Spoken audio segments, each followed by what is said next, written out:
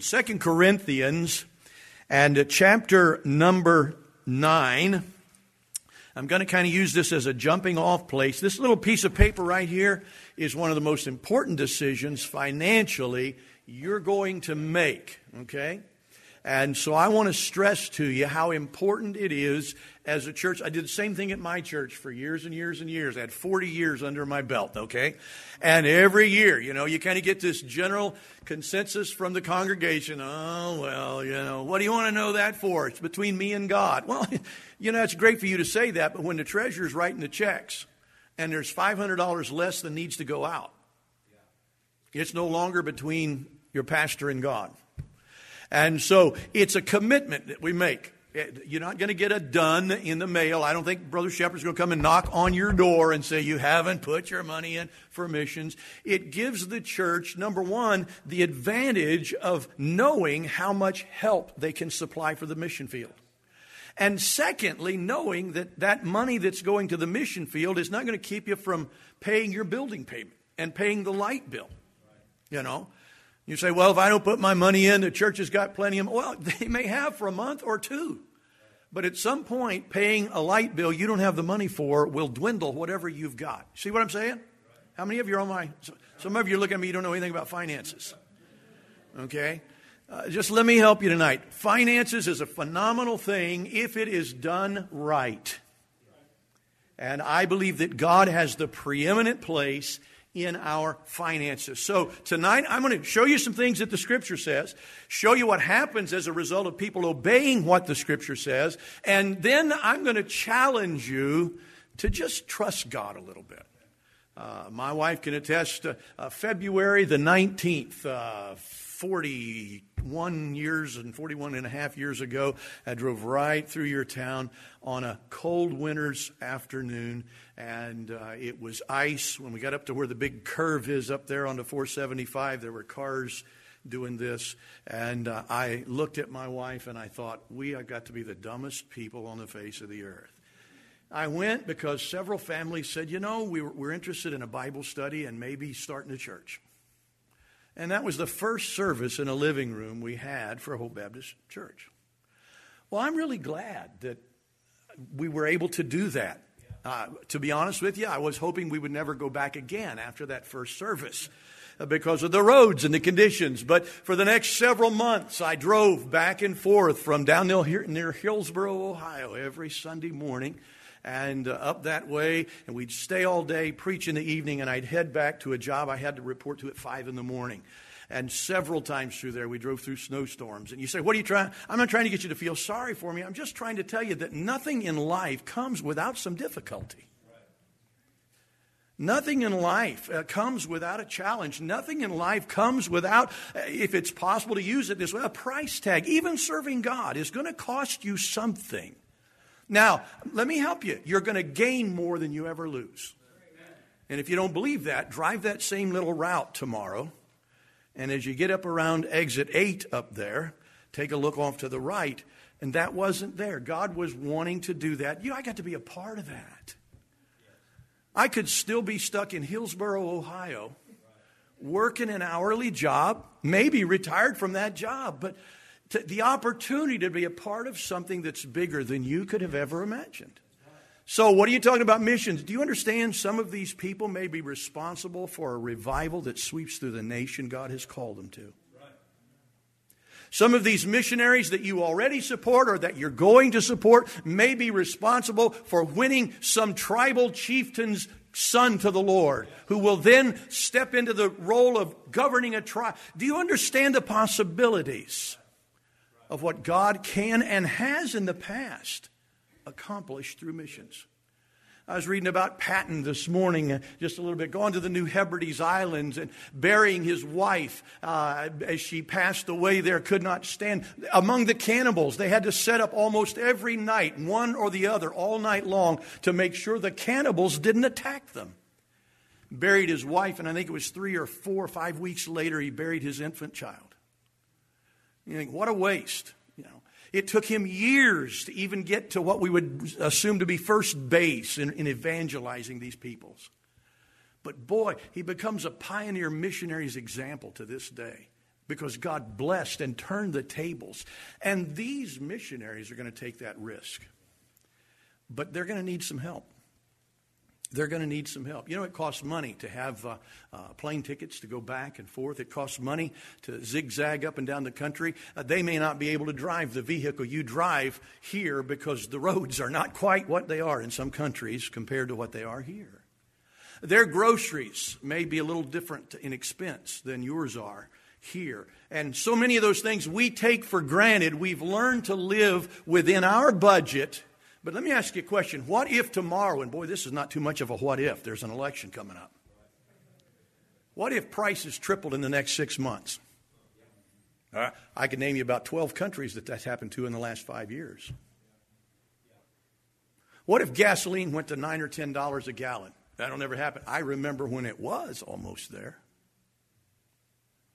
How would that affect? Aren't you glad we're living in the bounty of where our country, not only what our country is, but where it is right now? America, God shed His grace on thee. And I believe with all my heart, one of the reasons America is still not below water, still above water, is because of what's being done by God's people through this country for foreign fields. So don't back away from that. But I want to talk to you tonight about this opportunity that is before us. I want to take you here to 2 Corinthians chapter number 9. And let me just set the stage for you. He's talking to the Corinthian church. I'll tell you what we know about the Corinthian church. They weren't very spiritual, right? As a matter of fact, several times he just basically just comes right out with it and says, you're carnal. I mean, I could get up tonight and just look at you and say, you guys are backslidden. You don't love the Lord. I'm not going to do that because I don't know. You probably know more about me than I know more about you. But he had the audacity to stand and say that, and he could make those judgments, are you ready? Based on what was in the offering plate. You say, well, I don't think you can judge somebody's spirituality by what they give. I think to a point you're right, but I think at some point you should be able to determine how much they love the Lord by what's in the offering plate. Now, I don't get a lot of amens. I've rarely have anybody run the aisles. I have never had anybody speak in tongues while I was preaching about money. So I'm not expecting it. But I want you to understand, I'm trying to be a help to you. Okay? I'm trying to be an encouragement to you. That same little lady sitting back there can tell you what it's like to live in a fallen down house because you can't afford anymore, and your husband no longer has the good paying job that he had, and in the middle of winter it was at least 15 below zero. I remember on a Saturday night years ago, and I got a 5-gallon can because that's all the money I had, and went out and bought 5 gallons of fuel oil because we were out of fuel oil to heat our house. I'm not looking for your sympathy. I'm just trying to tell you that just because God's in a thing doesn't mean you're not going to go through some valleys. And those valleys are good if you can look back and realize I'm not there anymore. And it was God that made the difference. Sometimes God puts us in some valleys and some dark places, not because He wants us to be there and not even because there's judgment in our lives. Sometimes He puts us there so we've got a benchmark, so that somewhere down the road we can look back and realize how good God has been. Some of you look back to before you got saved. Is your life better tonight than it was then? Boy, aren't you glad you can remember at least enough about being unsaved to rejoice in what it means to be saved? And I submit to you that that's not the only reason, but that's why we're here. So forgive me. That's why we're here, is to try and get some money into the pockets of people so they can get overseas and get their families settled in and, be able to buy the drugs when they get sick that are 5 times what they cost here. All of those things have to be done. Your government operates real well because they don't tell you. They just raise the taxes. The missionaries can't do that. So here we are. And Paul calls in as an example, it is interesting, a church or a group of people that had been decimated by poverty. Okay? Notice, if you will, he uses the Macedonians as his example. Matter of fact, to go back to chapter 8 and read just a couple of verses here to set the stage. Moreover, brethren, we do you to wit. We want you to know about this. We do you to wit of the grace of God bestowed on the churches of Macedonia. How many of you remember the Bible story about the Macedonian man that comes to the Apostle Paul? He said, what did he say? Come over and help us. And wasn't that the message of the Macedonian man? And the Apostle Paul says in the book of Acts, immediately we endeavored, which means we took off the next morning. It's ironic to me because as you read through there, the first woman he comes to is a crazy woman. And the second Macedonian he meets is another woman, not the Macedonian man. And the third experience in Macedonia is they get thrown into jail and beaten. How many of you understand you'd probably be questioning, are you sure it was Macedonia? And somewhere in the midnight hour, the Bible says they sang praises to God. And I've had people say, well, they must have been great Christians. Maybe. I tend to look at the Scripture a little more through my own carnal eyes. Forgive me. Brother Walt, I believe somewhere in the midst of those whippings and those beatings, of that guard and keeper beating them and cursing them, somewhere in that, I think the Apostle Paul started to laugh. And I think he looked over at old Silas, and Silas said, you've lost your mind. They've beaten you so hard, it's over with. And I think Paul looked at him and he said, no. He said, I was just thinking. We come over here looking for the Macedonian man. We meet a crazy woman. Then we meet another woman. They can't be the Macedonian man. And he said, I thought I recognized that jailkeeper. Because by the end of the night, the jailkeeper comes in and says, what must I do to be saved? Come over into Macedonia and help us. Sometimes there's difficulty getting there.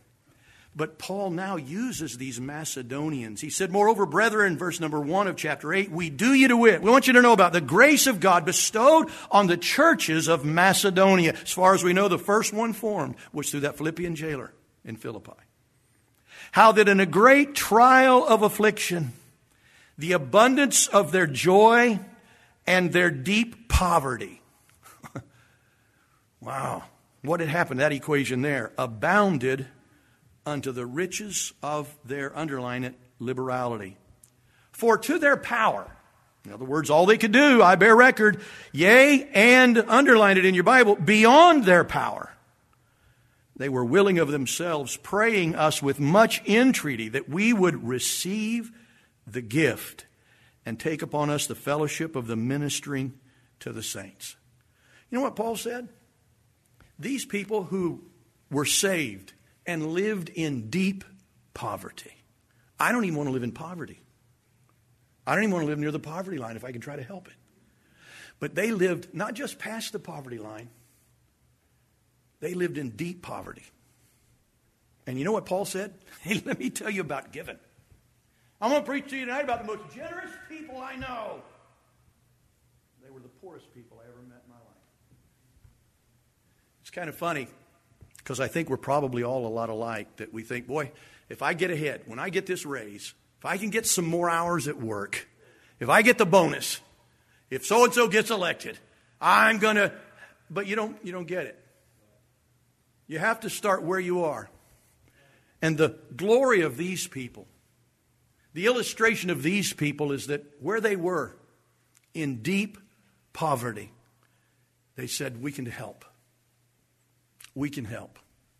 And so here, Paul dealing with the Corinthian church. The Corinthian was, as far as we know, a very wealthy, affluent society. Their city was great. It's still part of it, still there today. You can walk through the ruins and see the old store and then see Acrocorth and then see the lower city, which is a booming metropolis.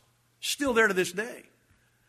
But Paul calls on these Corinthians and says, listen, you need to learn to let God be a part of your financial resources. And if that worries you, I want to tell you what happened to the Philippians, the Macedonians. In deep poverty, they gave and gave again. The illustration tonight. Do you understand God says a lot of things about money? And it would be unfaithful to any preacher. You say, well, my preacher never preached on money. Because he's probably afraid of you and I'm not. Okay. You say, well, you just want my money. I don't want a dime of money you got. Okay. Well, you think I don't care what you're made out of. I know this. I breathe God's air. I walk on His planet. I enjoy His sunshine. I'm getting off really cheap as far as I can figure it. When I get sick, I pray. Listen, I've been around people with COVID, haven't had COVID. Go figure. How's that happen? I don't know. It just happens. I'm trusting the Lord. I have a mask. I don't know where it's at, but I have one. And I'd be willing to wear it. I'm not adamant about it. I'd be willing to wear it. If it freaks you out, I'll put it on. That's fine. But if I get COVID, it's not going to be because I wasn't wearing a mask. Okay, you write it down. If I get COVID, it's going to be because God wanted me to get it for whatever reason. I'm trusting Him. You say, well, I'd be afraid of that. Well, it scares me to death to think I might get COVID. But I also realize this. If a mask can keep me from getting COVID, God's sure a whole lot bigger than a mask. He's a whole lot more capable than a mask ever was. I'd hate to think, I never have figured out which side on the mask goes out. The color or the, wouldn't you hate to get COVID and have the doctor go, it's blue side in, idiot. You were inviting the germs. You should have turned it around. How do you know? How do you know? Paul says to the Corinthians, listen, if you want to learn how to give, if you want to learn how to get God's blessings on your finances, look at the Macedonians. And he goes on and tells the story. So I want to, if I can, look at chapter 9, verse number 1. We're going to go into the context. I'm going to brush through here as quickly as I can. I just want you to write these things down. I want you to watch the growth that he promised through learning to give to the things of God. For as touching the ministering to the saints, it is superfluous for me to write unto you. Aren't you glad Paul was a notch above the average college graduate? Somebody says big words in that Bible. That means the guy that wrote it is smarter than you. I would think that if he was dumber than you, you wouldn't want to read it. Amen. What's superfluous? It means more than too much. Okay? It's superfluous for me to write unto you, for I know the forwardness of your mind. For which, because of the forwardness of your mind. You know what forwardness of mind is? You've got it already figured out. Anybody ever been talking to you and you were forward in your mind? You stopped listening because you've already figured it out. Husbands, when you're talking to your wife, okay, you got to help me here. I get through a lot quicker if you're helping me. I know you know what I'm talking about. Ladies, when you're talking to your husband about the clothing store and all that good stuff, that your sales that you saw, the forwardness of your mind. I know that, he says, for which I boast of you to them of Macedonia. Who's the folks in Macedonia?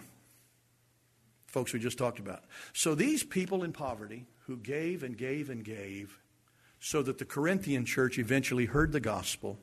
A church was built in Corinth. And now Paul goes to the church in Corinth and says, you know what? I've been bragging about you to the folks in Macedonia. Boy, talk about putting me on the spot. Yet I have sent the brethren. Well, let me finish the passage I'm reading there. That Achaia was ready a year ago. That's where the church here is in Corinth. And your zeal hath provoked very many. I'll tell you what I believe about the Corinthians. I believe they were well off. I think they had a fine metropolis. And again, I've been there. It's all ruins now, but it's gorgeous ruins. I guess if ruins can be pretty, they're gorgeous. And you can still walk through. I've actually looked at the jail where the Apostle Paul was probably jailed. And all of those things are still there in the old city. But it's all rocks, okay? You understand there's no sign that says jail. It's just a big rock here and a fallen down rock over there and a couple of slabs here. And this is it. But Paul said, I'm trying to teach you how to give. And he said, I use Macedonia as an example because he said, Achaia was ready a year ago, and your zeal hath provoked very many. In other words, you made a promise you were going to do something for the Lord over a year ago. And I used you as an example to other places, even Macedonia. And they've stepped up to the plate. Now then, you're going to make me a liar. And so I'm writing to you. Yet have I sent the brethren, lest our boasting of you should be in vain in this behalf, that, as I said, ye may be ready. Why? Because I'm going to come to collect it. This is Rick Sal's version here, RSV, very popular version of the Scripture. Because I'm coming to pay you a visit, and I really would hate to come because I'm bringing the Macedonians with me. The ones who gave out of their deep poverty. The ones who gave when they didn't have to give. The ones who had to sacrifice greatly to get the gospel to you. I'm bringing them with me because you live in the fine city. You live in the high towers. You live in the grandeur of wealth. And I told them that you had promised to give. But I thought I'd better warn you. Why? Because after all, you're Corinthians. So he warns the Corinthian church, and the great thing that gets their attention to provoke them is I'm bringing the Macedonians with you. The worst thing is to run into somebody who does more for God with less than you do. That's humbling.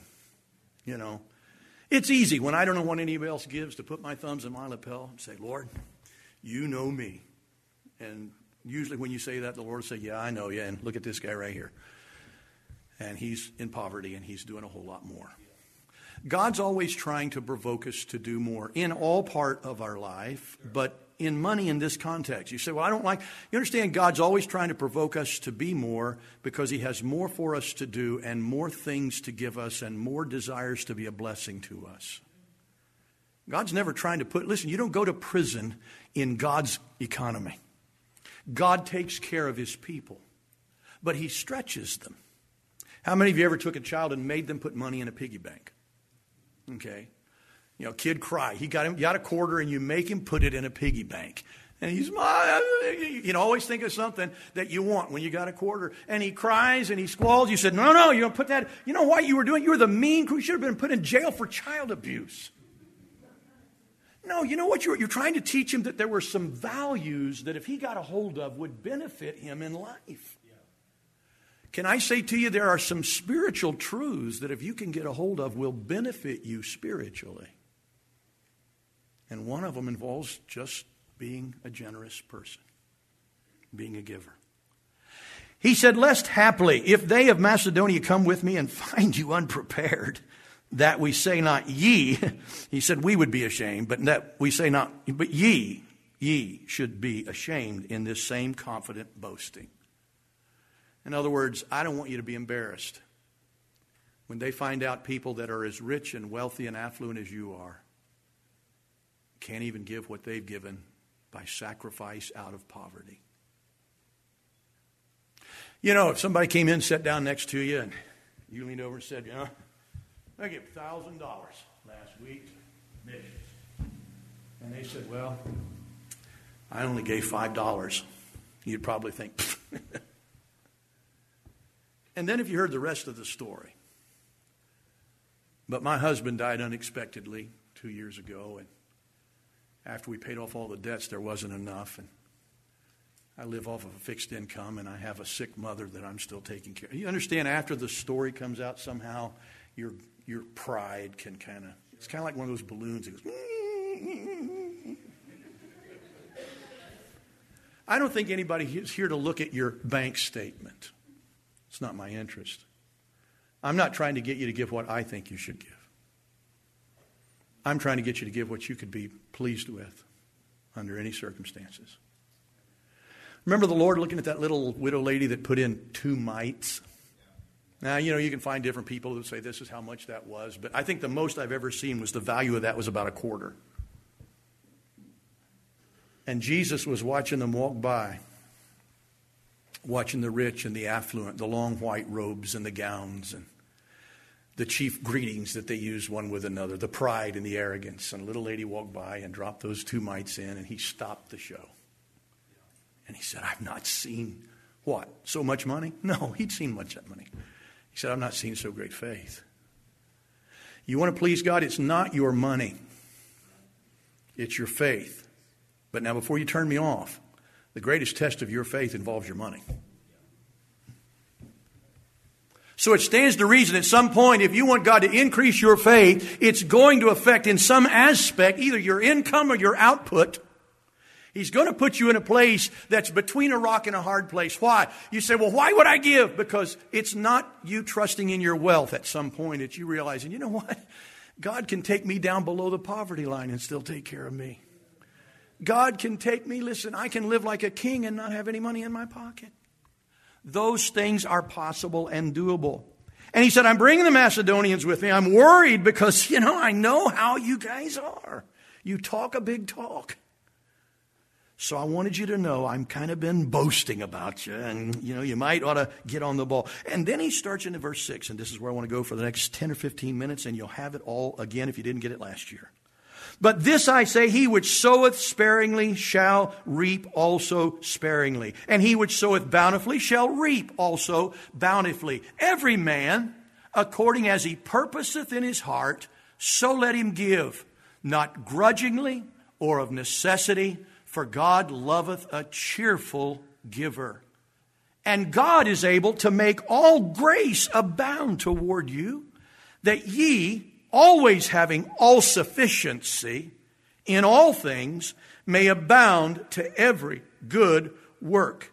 As it is written, he hath dispersed abroad, he hath given to the poor, his righteousness remaineth forever. Now, he that ministereth seed to the sower, both minister bread for your food, and multiply your seed sown, and increase the fruits of your righteousness, being enriched in everything. Would you underline those few words?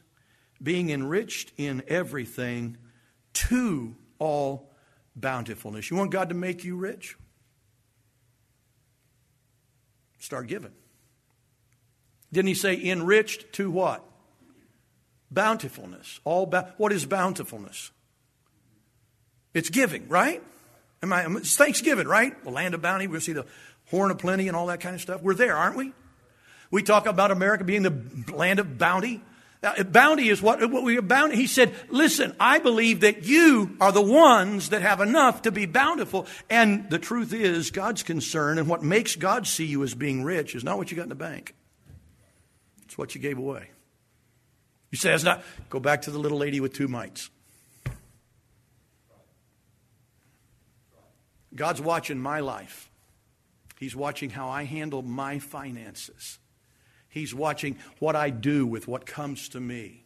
He's seeing what I'm doing. He's not saying you can't do that. Somebody said, well, if I do that, I just never have anything. I beg to differ, but there's no way I can prove that to you. I'm just going to enjoy what God's done for me, all right? Well, preacher, you just keep giving and giving. You won't have anything left. I started with no income. I worked for 2.5 years for a church. You say, why would you do that? Because they couldn't afford to support a pastor.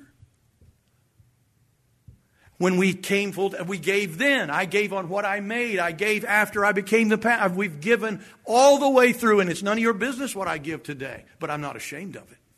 Not at all. But I tell you what we found.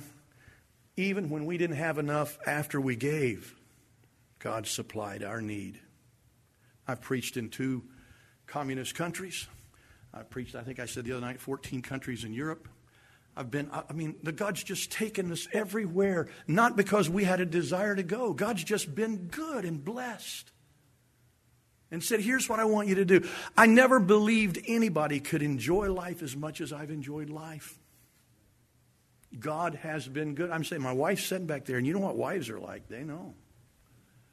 She can attest to the fact that there are times we lived without insurance.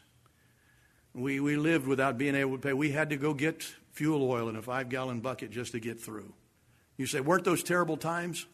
Well, at the time they were terrible times, but we were on the ladder. The Lord was helping us get up that ladder, and God has taken us way beyond what you ever thought. I'm not rich. I'm not wealthy. I'm not trying to give you that impression. I don't want to be rich. Rich people pay a lot of taxes. You know what I want in life? I just want to have enough. Can I help you? I can't think of a day in the last 20 years where I haven't had enough. I couldn't tell you tonight if my life depended on it. What's in the bank? Couldn't tell you what I've got in savings or any of that. I can't tell you. I have no idea. You say, what? Doesn't matter. Have God. Have God. God takes care of those things. But notice what he says, and here's the point tonight. Write these things down. These people had the ability to give because they had sufficient. You don't give out of your abundance, you give out of your sufficiency. That's where you start this process. Look at verse number, let's see here where I want to go. I want to go to verse 7 and 8 again, and we'll start right here. Every man according as he purposeth in his heart. You make a decision. So let him give, not grudgingly or of necessity, for God loveth a cheerful giver. And God is able to make all grace abound towards you, that ye always having all sufficiency in all things may abound to every good work. God may not make you rich, but he said he will promise that you'll always have enough. You say, well, preacher, does that mean you got anything you want? No, there have been times I wanted something, I didn't have enough money. Can I tell you what that means? It means God didn't want me to have it. Because he promised always to give me sufficiency, right? There have been times I just thought wildly, boy, that would be nice, and God gave me the sufficiency. I didn't have to make the decision. I said, boy, wouldn't it be great? And then there it is. God takes care of it. It's not about me moving figures around and moving from say. It's about me doing what God wants me to do with the money he has entrusted to me, trying to be my best to be faithful and generous with that, and then realizing that I don't know the future. He does. And I don't know what I really need. I know what I like, but I don't always know what I need. He does. And he promised, you ready for this? To give me all I needed so that I would be sufficient. Wouldn't it be nice to die with enough? Amen? You want to put something on your tombstone? You don't have to put on there, this guy was worth $6 gazillion. You want to know who the rich man is? Put on the tombstone, this is a man who never found a day or a place where he didn't have enough. That's a wealthy man. George Mueller, I love to tell a story about George Mueller. George Mueller gave during his lifetime, and this is from the records, he had the orphanage in Bristol, England. I visited there several years ago and got this information while I was there, so it was worth the trip. He gave during his lifetime approximately 81,490 British pounds. That's what he gave away. You say, how much is that? Beats the far out of me. I have no idea. I just know it's 81,000 pounds. And I know a pound's worth more than $1. So at least you can do that kind of math. During his lifetime, which was, by the way, years and years ago. Well, what does that mean? Well, here's how you can contrast it. When he died, they came in and amounted to what his estate was worth, and his estate was worth 169 pounds. So whatever this is, he wasn't even worth this much. Okay? So now we know something about George Mueller. Either he was robbing banks, or God saw him as a conduit to do more for others. You say, well, yeah, poor guy died in poverty. Well, maybe. During his lifetime, it was estimated that he fed for free in his orphanages that he himself supported 122,683 children.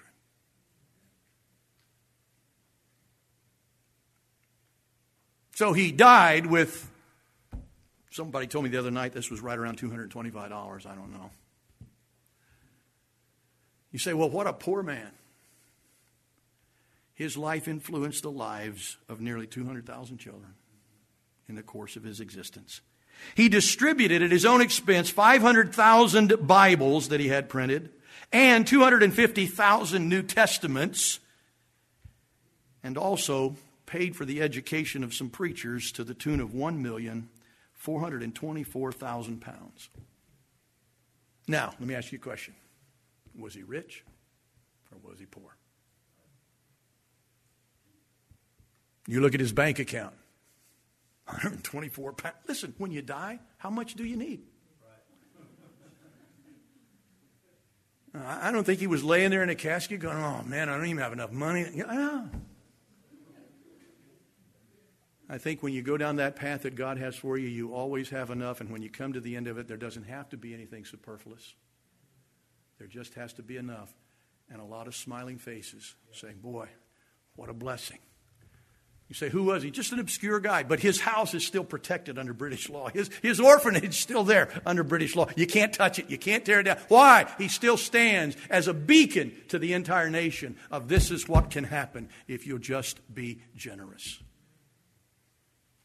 He said you've got some sufficiency.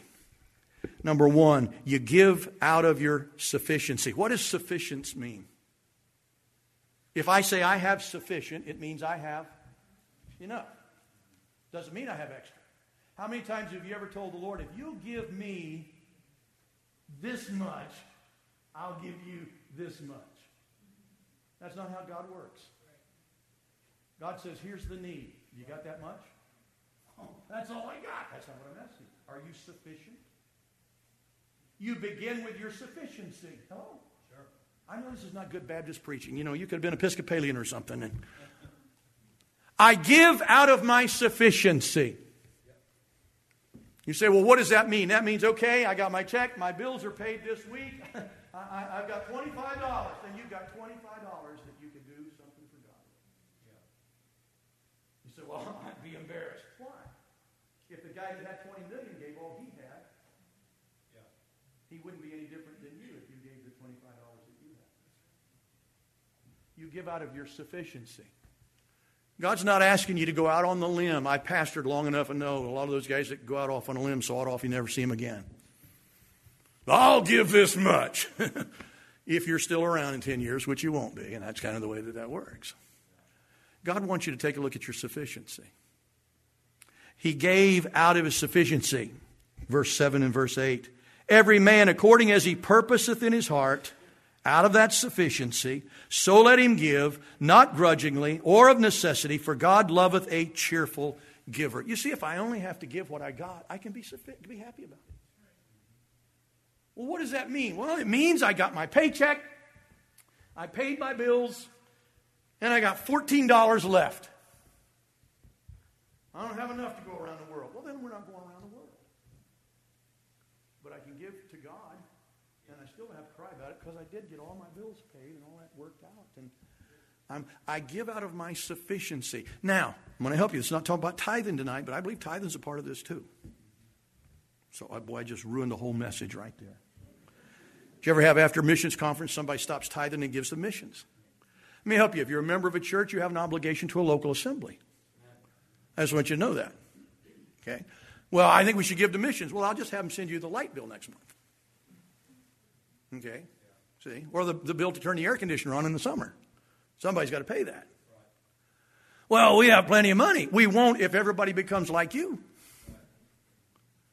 I think you give. You take care of your house, don't you? If you got extra, you can go paint your neighbor's house. That's all right. But keep yours up to date, too, because, you know, the neighbor's property will devalue if you don't take care of yours. So anyway, that's extra free, didn't charge you anything. You give because you've got enough to give. That's not an amount. That's not a surplus. That's not something that knocks somebody's eyes out. It's, I've paid my bills, I've paid my tithe, I've done what I need to do, I only have this much left. And God says, you want to give to missions? That's where you give to missions. Out of that surplus, out of that sufficiency. And he says here, every man according as he purposes in his heart, so let him give, not grudgingly or of necessity, for God loves a cheerful giver. First of all, I learn to give out of what I have. Faithfulness to God with money, I learn, brings blessings.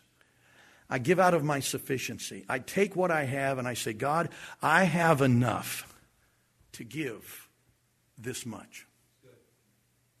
You don't have to make promises you can't keep. Okay?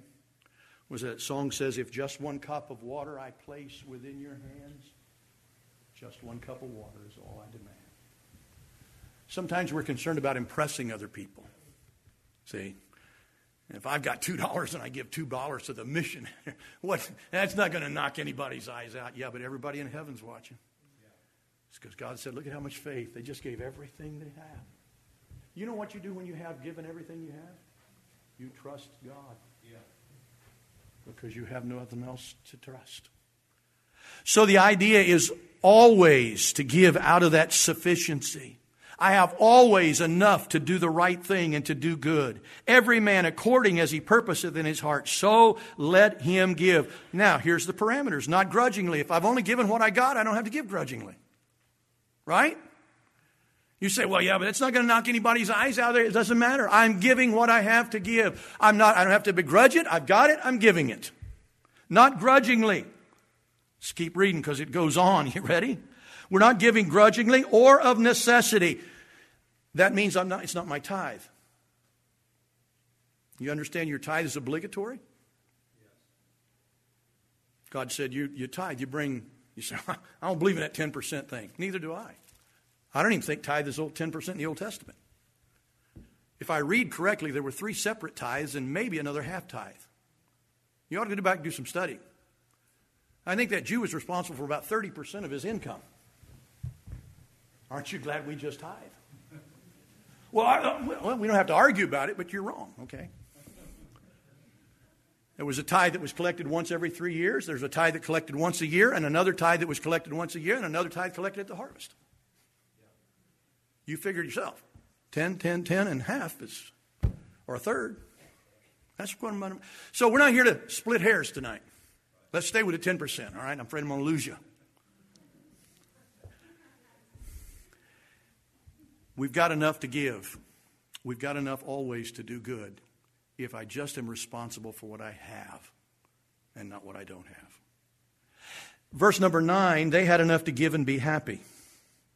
As it is written, he hath dispersed abroad, he hath given to the poor, his righteousness remaineth forever. In other words, no effect on your character. If I'm just giving what I've got, it doesn't affect me. I'm not have to be sad about, I got another paycheck coming this next week. Okay? I'm not going in debt that I'm going to have. Whatever I've got here, if I give whatever I've got, if I give according to what I have, I've paid my tithes, I've got this much left, and you know what? I'm going to give all of it, I'm going to give some of it, I'm going to give part of it, but no matter what, it doesn't bother, because I've got another check coming next week. I may extend my faith sometimes. Sometimes God may put me in a place where I feel like, maybe I'll just give everything. Or maybe, I'm not saying that's a set amount. I'm just saying it's enough to be able to give and still be happy. That's what they were doing. Number 3, down in verse number 11, it's enough to be generous in the eyes of others. Look at verse number 11. He says, being enriched in everything to all bountifulness, which causes through us thanksgiving to God. If you only give $17.53, you say, what is that? That's nothing. But wouldn't it be all right if you got up on Wednesday night and said, I gave God everything I had? Sounds a little different, doesn't it? Yeah. You say, I wouldn't want to brag. Trust me, $17.50 is not bragging. And saying, I gave everything I had is not bragging either. Because that's exactly what you gave. They had enough to be generous. They had enough to give and be happy. They had enough to be generous in the eyes of others. Trust me, we're not always going to be talking about $17.55. Why? Because this process is a process where God gives back and then multiplies and then adds. And I submit to you, if you're faithful with giving the $17.55 at some point, you're going to be given $2,000 or $3,000 because God will show you, I'm taking care of you. Yes.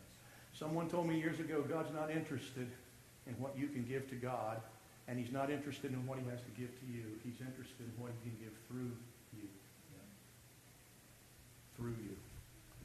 It's amazing what God would give through you if you just get your mitts off of it and let it go.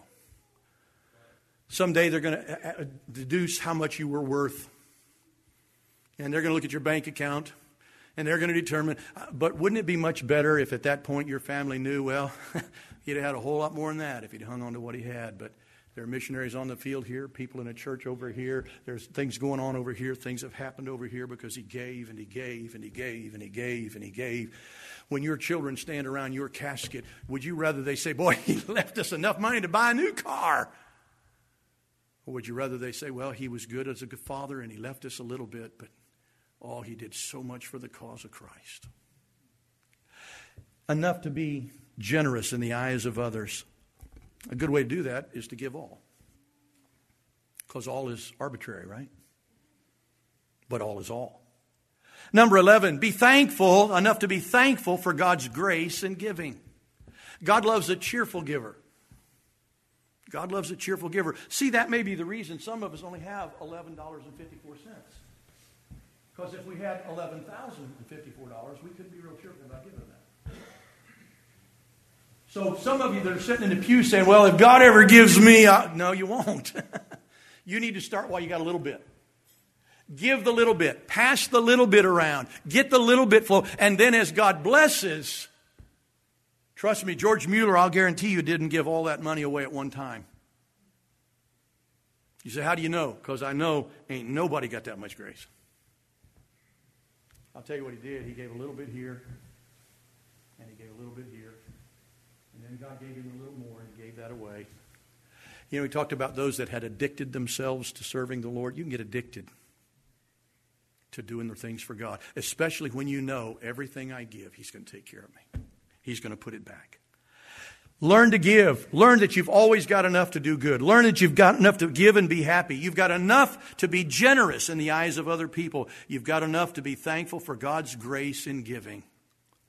Boy, I'm glad tonight we're not standing here with our little bowl waiting for somebody to give us some rice. I'm talking to people tonight that have enough to give. I don't care what level you're at financially.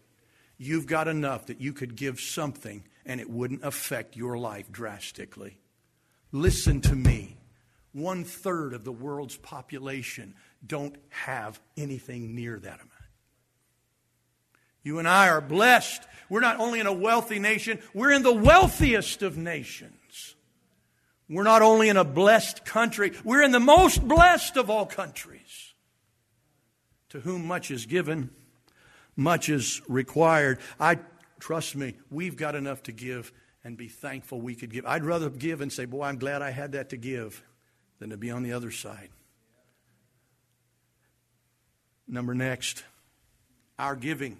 Our giving helps to supply the needs of others. Do you ever get phone calls? I get phone calls all the time. They always want me to help somebody. I get calls from organizations I can't even pronounce. The philanthropical, write down in 25 syllables. And we're trying to help these poor and we need you to help us, and we need you. You know what I enjoy? I love telling them, listen, I give all my money to God. They don't call back very often. You know why? You can't compete with God. I give what I have to the Lord. I pass it along to Him. Well, you don't care. If you don't think I care, let's just do a comparison. I give what I have to the Lord. There is enough for us to supply the needs of others. Let me help you. I have no problem with other charitable organizations. Honestly, I don't. But you're in a charitable organization right here that takes care of poor people, takes care of homeless people, takes care of people without jobs, takes care of people who's in the hospital and can't pay. That's the job of a local church. You say, I don't believe that. Then look at how many people show up for the first time because Grandpa had to go to the hospital last week. We don't have no money to pay for his operation. Why do they come to church? Because church is the charitable organization. You're on the interstate. You probably have just like we did. I had the same story at least 15 times in the course of my ministry. I was on my way to my father's funeral. I went to the funeral up here. I just didn't have enough money, enough gas to get home. I'm thinking, you're in Ann Arbor and you got back to Toledo and ran out of gas. Didn't you know? It's a gallon. But they come through. Here's the irony of it. I've written it down. I've got a spare tire. And I've got a couple things in my truck. I'll leave those with you if you just loan me this money, and I'll come back and pay it. Well, I quit taking the tire and the stuff because I was getting a collection of tires and stuff. And they never came back. You understand somebody that would lie to you and steal from a church is not somebody that needs help financially. They need help spiritually. I'm not talking about just every little guy that comes by. We have to meet those needs. But I've got enough to meet the needs that I know are genuine needs. And they show up all the time. If we just give the way we're supposed to give, let me say this. We've got enough to cause other people to be joyful and to glorify God. When somebody comes with a genuine need, and we've been there, haven't you? Have you ever had a need? You said, God, I just can't. And somebody walks up and hands you something unexpected. Somebody every once in a while at Christmas time, people used to, I'm not pastoring anymore, this doesn't happen. They used to give me an envelope and they'd say, pass this along to somebody in need. And I just stick it in my coat pocket. I just stand around and look. Rarely did I get beyond the service. Sometimes on a Sunday morning I had to wait till Sunday night. I'd just be standing there looking around, shaking hands, and God pat me on the shoulder. And somebody walked by and I just reach in my pocket and I'd say, here. Say, how much you give them? I have no idea. Not important, is it? It doesn't matter how much it was, right? Because I just said, hallelujah, thank you. I had something to meet a need. I had something to be a help to somebody. You said, well, I could have taken it myself, I guess. I guarantee you, I probably needed it every once in a while. But it was given to me for that purpose of passing it on. Do you understand what God's given you, whatever is left over, whatever? You can give out of that and know that when you do, I've had several occasions where a mom or a dad would get tears in their eyes. They start running down their face. They'd say, thank you, preacher. And I said, well, no, I didn't do that. Somebody just wanted to be a help. And they told me to find somebody and be a blessing. And God told me, you're the people. And I've seen him go out the door no longer crying, but praising God. That's the end result, isn't it? Not saying, thank God for the preacher, but thank God for his generosity and his kindness. Those things can happen. They realized that they could cause others to thank God, and in so doing, those others would pray for them, even though they were unknown. I'll guarantee you those people that I was able to pass those little envelopes to, and those people that we've been able to help who were desperately in need, while no names are circulated, I'll guarantee you they get on their face before God and they say, God, whoever it was, Lord, whoever it was that helped us pay that medical bill, whoever it was that made it capable for us to go and be in this, whoever it was, God, would you bless them? You realize there are people praying for other people they don't even know tonight only because they were generous and gave. Hey, let me ask you, how many people prayed for you because of what you got in the bank?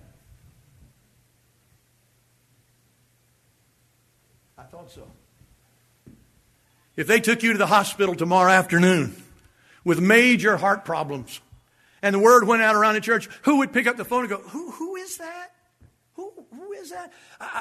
What if they said, is that the person that's got that money? Or if they called the preacher and they said, preacher, who is this? I said, listen, you ought to be praying for them. They're very generous people. We need to be kind because recognizing the fact that we can cause other people to glorify God and rejoice. We can cause other people to thank God so much that they would pray for you.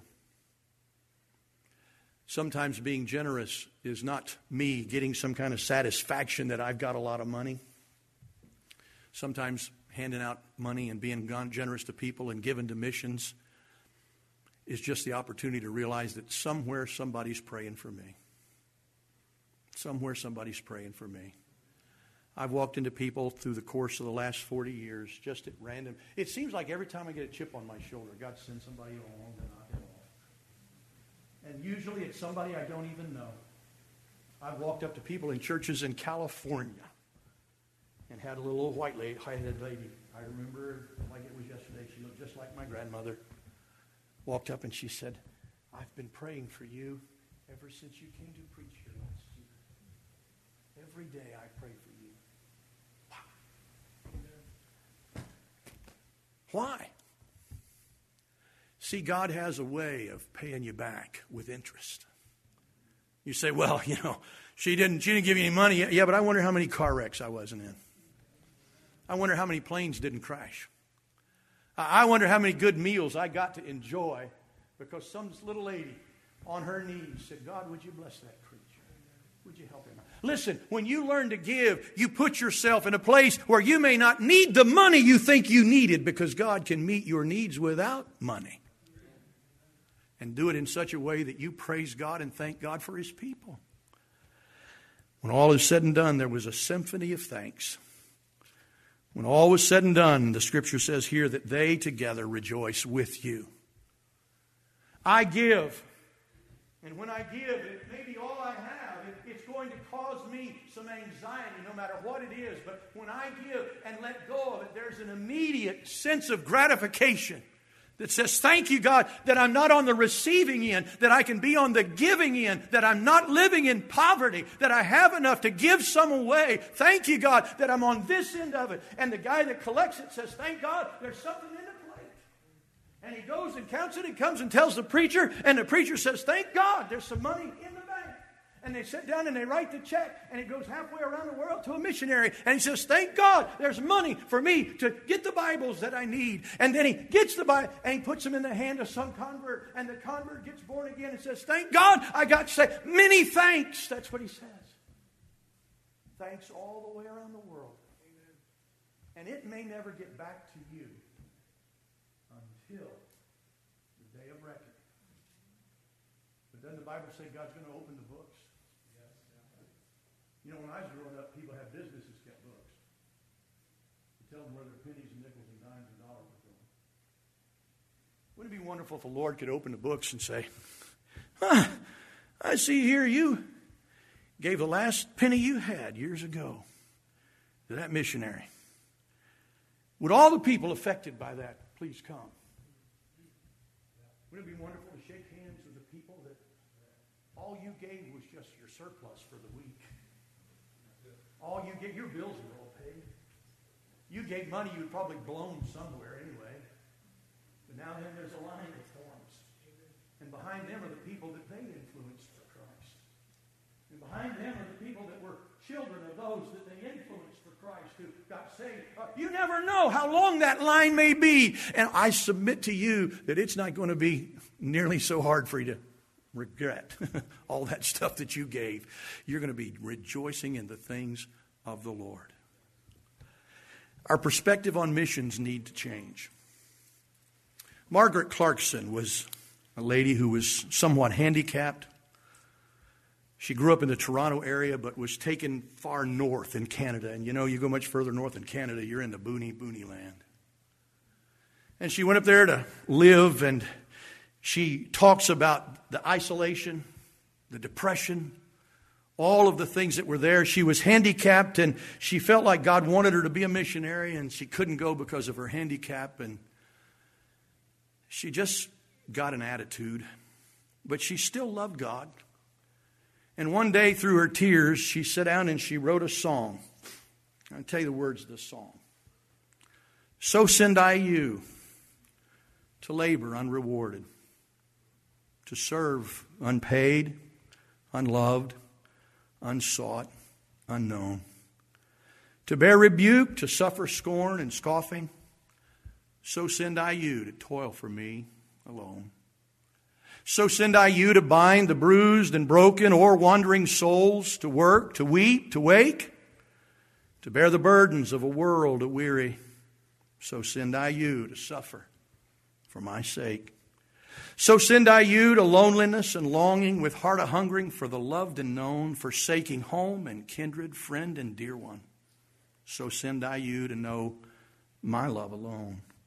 So send I you to leave your life's ambition, to die to dear desire, self-will resign, to labor long and love where men revile you. So send I you to lose your life and mine. So send I you to hearts made hard by hatred, to eyes made blind because they will not see, to spend, though it be blood to spend, and spare not. So send I you to taste of Calvary.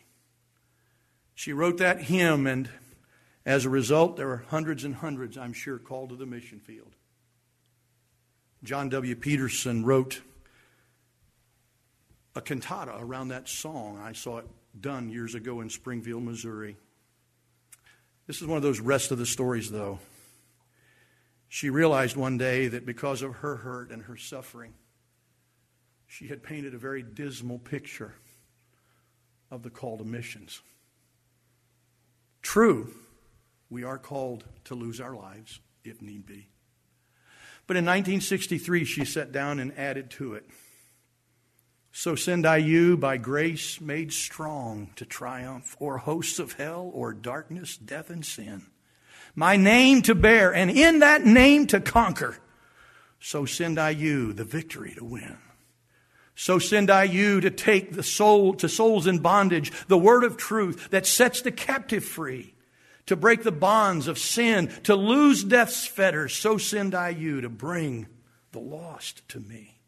So send I you my strength to know in weakness, my joy in grief, my perfect peace in pain, to prove my power, my grace, my promised presence. So send I you eternal fruit to gain. So send I you to bear my cross with patience, and then one day with joy to lay it down, to hear my voice, well done, my faithful servant. Come share my throne, my kingdom, and my crown. As the Father hath sent me, even so send I you. Two completely different thought lines. But I tell you what made the difference. She came to the place in her life where she realized that the giving and the giving and the giving was something that was not insignificant. But it became insignificant because she allowed all of her thoughts about what she couldn't do to weigh down what she could do. And she looked at what being fettered and handicapped had prohibited her from doing, and she wrote a true song nonetheless that has touched hearts all across our country. But she realized that's not the way life's supposed to be. And she sat down and began to pray till God changed her mind, and she saw what a blessing it was. Not just for a missionary to go, but for her to have to deal with the life she had to deal with. May I close with this thought tonight? I will never know what you give to missions. I'm not interested beyond this point. I have done right now what I believe God wanted me to do. It's up to you.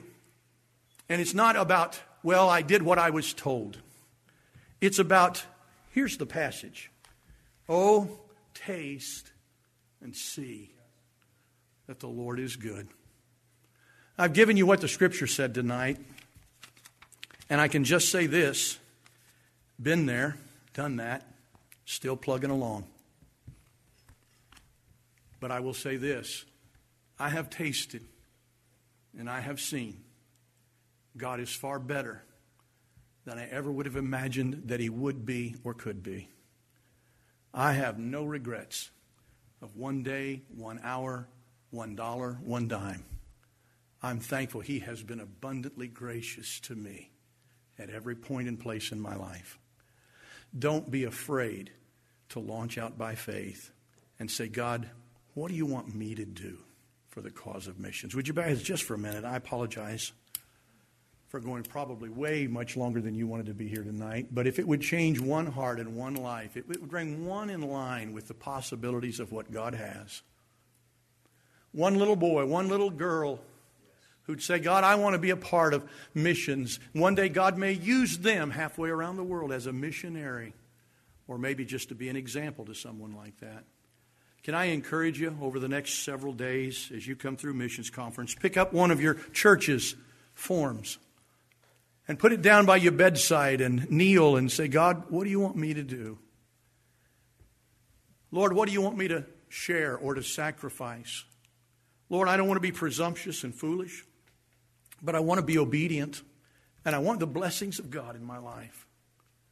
Lord, I want to be able to tell maybe one day friends, loved ones, wife, husband, kids, grandkids.